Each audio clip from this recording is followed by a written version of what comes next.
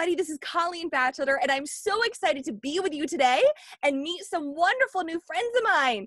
So we have Joshua Berwald, and we have his lovely daughter here with us.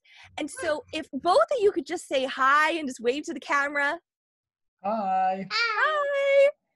So, and we have, now, what is your name? Now, I know you're Elsa for today, but what is your real name? Is it Kalila? Yeah? And so we've been having wonderful time and just getting to know Kalila and her dad and just hearing these great stories. But thank you so much for joining us. And so this is 30 Days of Hope. And the cool thing about this experience is we're actually stepping to the homes of real people who are going through this just like all of us are. So whether we're parents, musicians, authors, artists, we're all in this together. You're a You parent? are. Interesting. Yeah. Take the day off. I can take the day off. Yes. Parents don't get days off. And you were saying that you're a big sister, right? Yep. And you said your mommy has a baby in her tummy? Mm-hmm. Yeah. So it's going to be fun. So Joshua, what is it like at home right now? I mean, I know you're a stay-at-home dad and a part of this you're really used to, but I'm sure the change has been different to get used to. Well, yeah, I mean, there's a lot of things going on at the same time for us right now too. Yeah. So normally I'm a stay-at-home dad, but normally I have two children here. Okay. My youngest child, I was trying to figure out how long it's been. And it's been almost a month now. She has Why are we talking about the same thing? That's a really good question. Because it's so important that all of us want to hear, because you shared your story with me, and now we're going to share it with all the people that are watching. We're also watching. Yeah. All kinds of people. Yeah. Where? You're gonna be famous. Not yet. It'll be recorded and you'll be famous then. It was tough being a stay-at-home dad before. There was a lot of things. There was so I would drop her off maybe with grandma or a friend, and then I'd spend the day at the hospital, come back and grab her because it worked better for her to have a base at night. So my wife would stay in the hospital and I'd stay here. Bases. She's just gonna chime in because 4-year-olds are fun. And that was working, and then COVID. Yeah, are we gonna do that later? That's beautiful. Yes, right. Yes. So for all the moms and dads watching out there, just pick up this. This will keep your kids busy. They'll love it.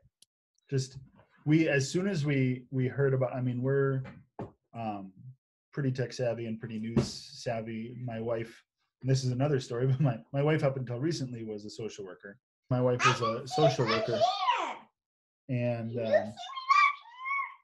she can't see you down there. Okay. I can't. And so, we were we knew what was going on in the public health world. So we started stocking up on like craft stuff. Everybody else ran for toilet paper and we ran for Crayola crayons. Oh, I love that, which is smart. That's a great idea. And I'm sure there's tons of parents out there that are wishing that they did the same thing. Okay. Yeah. So, I mean, as you can see. Can we do this at Clara Peace? Probably. Yay. As you can see, she's very excited to play with this thing. Our biggest concern, obviously, she has a lot of energy and she's very inquisitive. Can you see me still? And has a lot of questions. Can you see me still? No, she can't.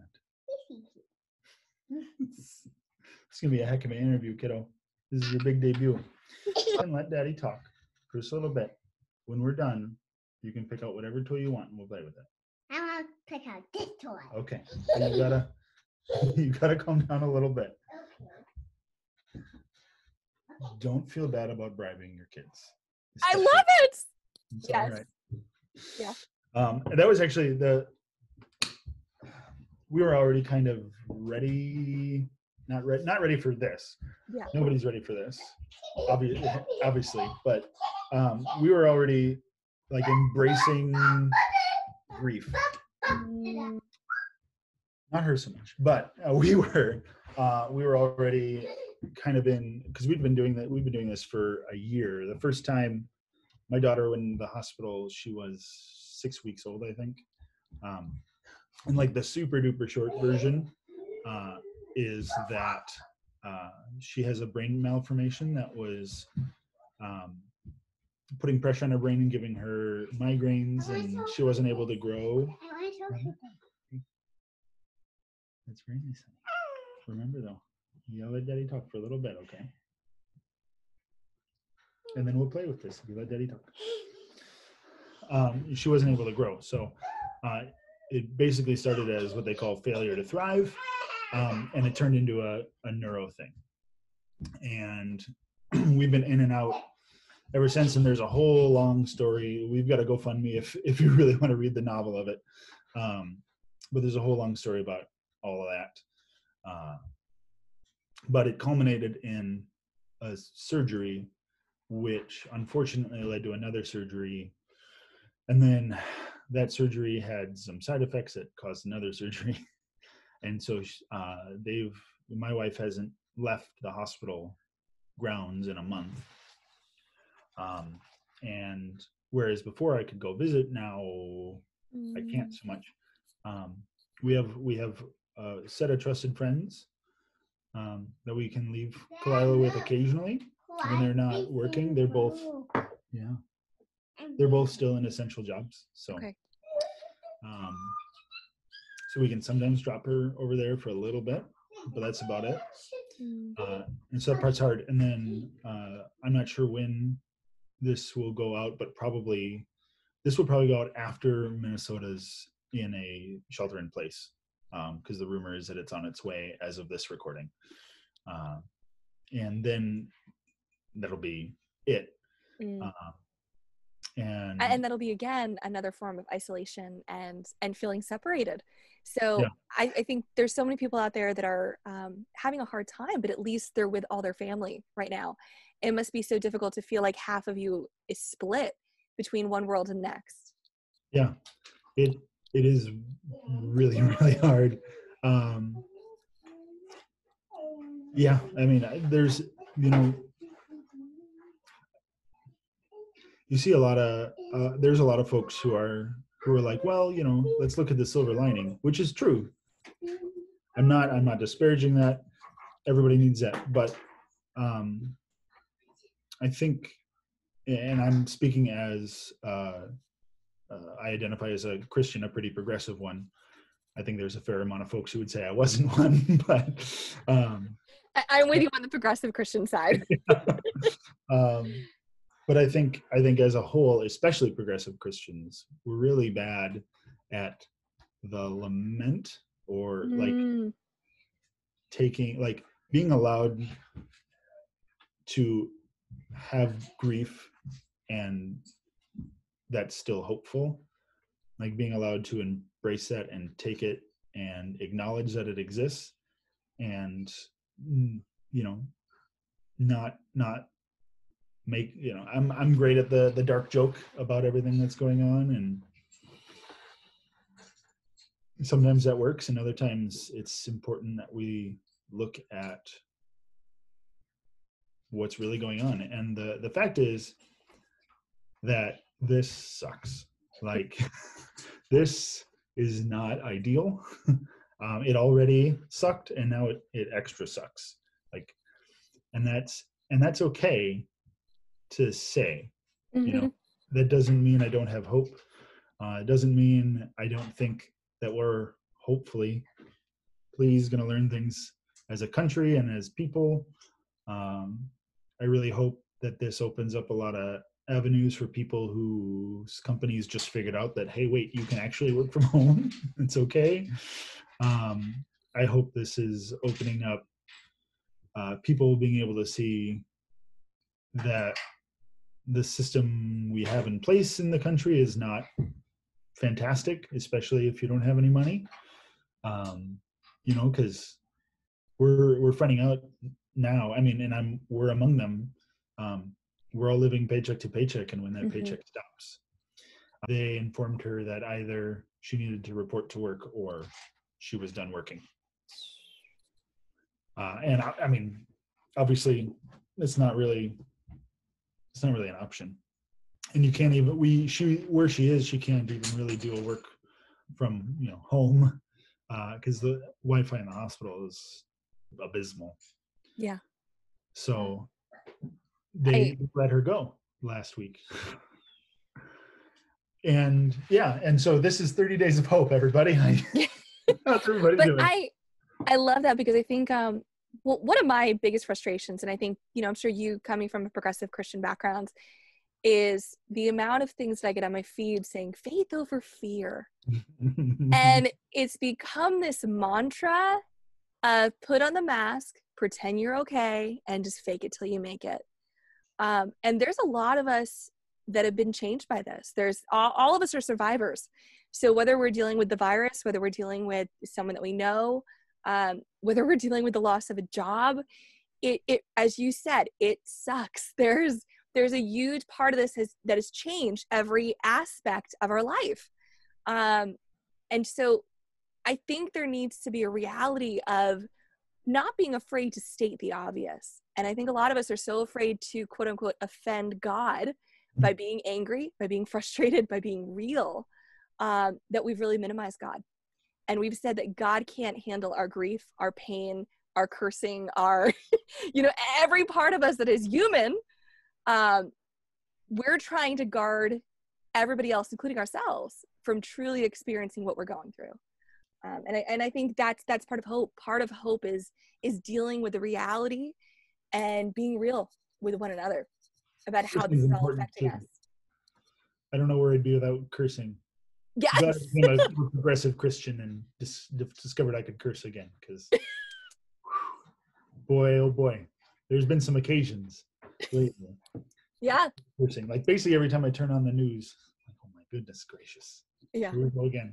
But the faith over fear thing scares me a bit, because, well, I mean, gosh, we could spend hours unpacking that. But the biggest thing to me is what, so you see churches still fighting to have gatherings, because, well, we're going to wear masks and it's going to be fine. Are we disinfected? It's going to be fine. And, God's in control. I'm like, if God's in control, boy, God has a lot of things to answer for. and I was if you truly are a person who believes that everything that happened because God made it happen, and you truly believe that God's going to protect you, or whatever it is, that God makes all things occur, why do you put on a seatbelt? Like, why? I mean, really, when you take it to its zenith, like, why do you get off the couch? But like, if you really believe that, why are you putting on a seatbelt? We all do. Well, most of us do. Mm-hmm. And I think even the most deterministic person out there still would protect themselves. And so it's hard to say that we don't have any responsibility. Exactly. And I think, speaking again for Christians, but who knows who this could apply to. The sooner we can stop treating our higher power like a genie or a lamp when we get, or a vending machine, Santa Claus, whatever analogy you want to use, we get on our knees and say, I pray for this person, that they heal from their wounds, or I'd like to pray for the homeless people that I see in the streets. But then the next morning, when you pass the homeless person and you just drive by, the prayer, we're taking that responsibility and putting it on God and saying, why haven't you fixed this? And God looks at us and says, I'm here with you. I'm nudging you, but I don't have arms. Yeah. Like you have to be my arms. Mm-hmm. and turning that responsibility around on ourselves is really important. And so we have a responsibility to be sheltered in place, Mhm. to protect other people. The next person my age, 30, who says, well, for 30-year-olds, it's not that bad. I don't know, smack them with digital stuff. I'm not Yeah. really into smacking anybody. Like, But we feel like it at the same time. sometimes. It's Yes. like, Yeah. And I think one of the beautiful things that I've noticed throughout this whole entire process is, as a progressive Christian, I personally have found more hope in people that acknowledge themselves as agnostic, as different faiths, compared to my own faith group. And I Mhm. think a lot of that has been because it's put all the emphasis on church and none of the emphasis on Christ. And so to me, when I look at that as a progressive believer per se, and my personal faith, I know people watching this come from all different faiths, all different non-faith backgrounds, but there's an action, as you were stating, to my belief system. There's an action that I feel compelled to do. It's a reaction to be pro-life to every single person out there. Right. And Yeah. not in March, There's another not in 2 orders. hours. Yeah. Yes. And it's this beautiful tapestry of recognizing that people might have different belief structures than I do, but all of us have a universal ethical system. And I think it's really encouraging to see people of all different backgrounds truly come together and say, what can I do? How can I help my neighbor down the street? Look, we think completely different, but how can I love you? How can I serve you? And to me, that's been something that's encouraged my own faith. It hasn't necessarily been watching a sermon series online. It's been watching humanity take on the feet and hands of what I call God. Well, that's I saw, and I can't take credit for this. I wish I could, because it's awesome.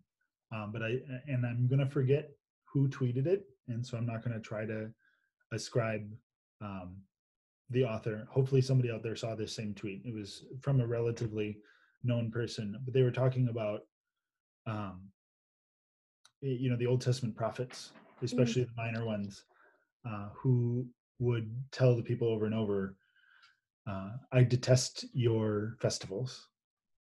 They're nothing to me because you're not taking care of each other. And so when I see certain figures in our government talking about, wouldn't it be amazing if all this was gone by Easter? Yeah, that's it's a really interesting parallel, because I don't think God really, really cares if we're all like in a building together on Easter and eating ham. Like, No. not sure that God really Mm. is. It's good for us. Like, there's no doubt. Like, I love Easter. Don't get me wrong. Like, but um, you're basically, the argument would basically be, we should have Easter even though we could lose 2% of our population. Mm. And that, I mean, everybody, I mean, the minor prophets are short. Read all of them, talk about this kind of thing. Like, I detest your sacrifices. I detest your festivals. What I want from you is compassion. Mm. And that's where we're at right now. And, Yeah. we've had to be, and it's hard both ends, Mhm. because we've had to be the recipients of so much compassion over the last 16 months. We've received, because of course, I'm an American. And so this being America, all of the time we took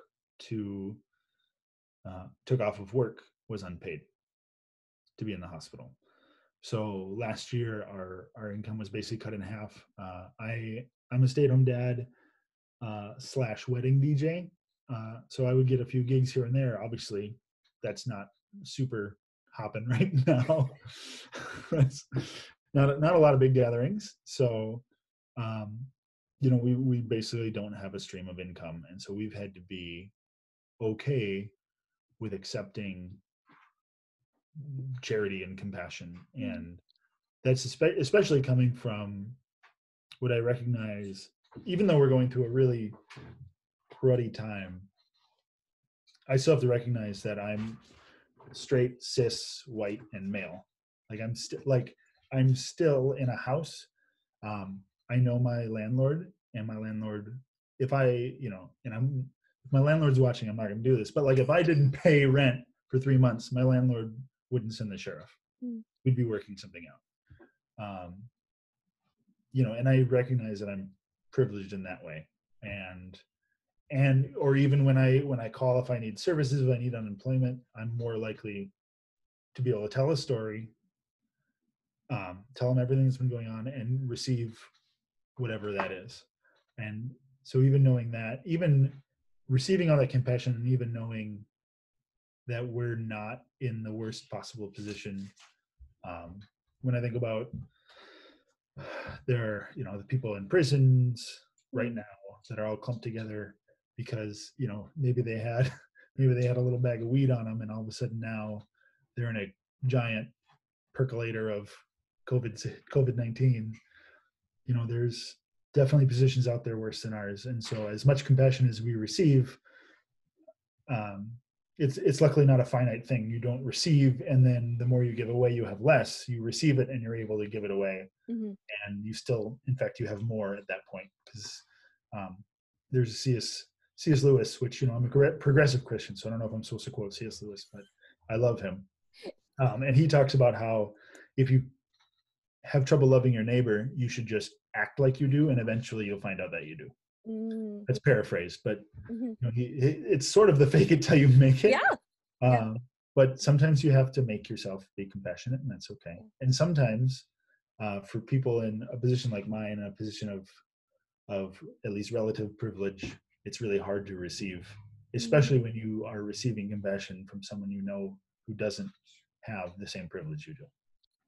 I love that you talked about that too, because I think that's a very difficult thing for us, as you mentioned, where when you're used to privilege and you realize that in yourself and you're very sensitive to it, it is difficult to receive. I think a lot of us right now are looking for, how do we give it away? What can I do to care for others? How can I love my neighbor? But it starts with, am I able to receive? Am I able to actually be in a position of reception? And it's been a lot. It's been, you know, I look at what's happened with business, what's happened with, I'm at a high risk category when it comes to health, and am I willing to receive? Am I willing to actually accept that compassion and that patience and give it to myself? And that's what I've noticed for me. In order for me to receive it from other people, I have to give it to myself first and say, okay, I can give myself a break today. I can, you know, allow myself, as we talked before, where it's like, I can forgive myself for cursing. I can, you know, have those moments of humanity and relish in that and say, yes, I'm human. I'm okay with this being a part of who I am. And then give myself grace for the moment, for the journey. Oh, boy, if there's something that we could all work on, right? You know, it's for some, and I think it totally depends on personality types, but especially the type of personality that's like a pastoral.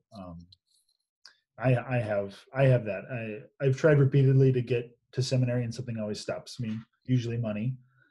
So I'm not officially in seminary, but that's how we became friends, because basically every time I'm friends with a few theologians, and then every time my Facebook is like, hey, you might know this person.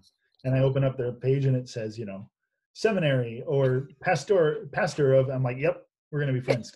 That's basically my seminary at this point is my friend's Facebook feed and all the books I can read while a 4-year-old is hanging on my back. So that's my seminary. And those of us in that category, which is basically most of my Facebook feed, we all really, really, really stink at taking care of ourselves. I mean, even when we think we're good at it, a lot of times we're not, because we're not wired that way. No. And we need people in our lives, other pastors who can help us, because it's not our first instinct to self-care. Like I have to actively do it. Like if I didn't, when I wake up in the morning, I gave myself a couple of days when the quarantine started. I gave myself a couple of days of sweats, and I watched an inordinate amount of Mickey Mouse with my daughter, and didn't really move. And I just kind of let my, you know, I didn't eat much, and when I did, it was like Oreos. and I gave myself a couple of days, and I tried really hard not to judge myself for it because I knew I needed it. Mm-hmm. And maybe for some folks out there, they need more or less of that. I don't know, but for me, it was a couple of days, and now when I wake up in the morning, I have to start my coffee. I got to make my smoothie. I have to do the things. I have to shower and get dressed, even if I'm not going to leave the house. And for me, that's been the only way I can attack the world. But that's my self-care. Might look different it definitely looks different for other people. But the days that I'm in sweats with the hair all crazy, not that it's not now, but you can't get a haircut now. It's going to be a problem. all of us are going to look very interesting as we give each other haircuts and YouTube videos. Yeah, I'm terrified of the bowl cut coming back. My mom used to give me the buzz. Yeah. I think it works for 7-year-old me. I don't think it works for 33-year-old me so well. But it's those kind of things, and this is going to be a really hard time for the ministry, pastoral, whatever your tradition wants to call that. Even if if someone's an atheist or doesn't believe in a higher power, you still can have a pastoral personality.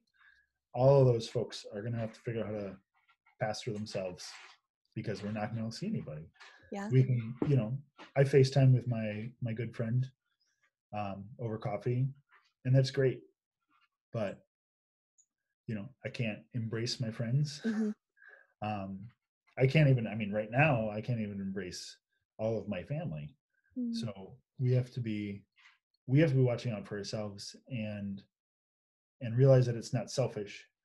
And especially if we're gifted in compassion, if we're gifted in being the kind of people who could never become billionaires because basically any extra money we have goes to other people.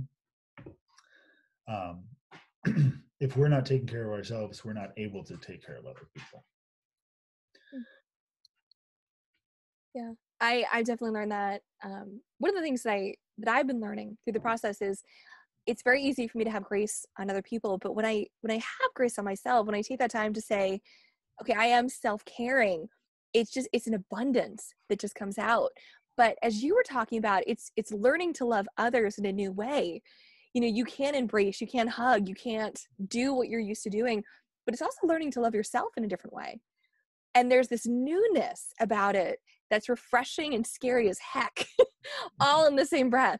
But I know every single person watching, and I love the fact that you talk about the idea of pastoral, because it truly is a personality gifting. It's not really tied to a religious sect or a certain faith group. It's this idea of desiring to care for and have compassion and very outward focused. And for all those watching, take time. Yes, be innovative, be creative, but also make sure that you're filling your cup first before you pour it out. Your cup is supposed to overflow, not get dumped out. So that's the idea anyway. And this situation is so weird and different. The last time, there's nobody, I don't think, well, there's probably one or two, but there's not very many people who were alive in 1918, which is the last time something like this really happened. And it's a totally different world, obviously. 102 years later, a lot of things are different, like that this is happening. That wasn't possible before, but it's also for at least 2 generations, if not 3, we've never had an event like this where we are watching the world change. I'm trying to figure out how to articulate this. So 9/11, right?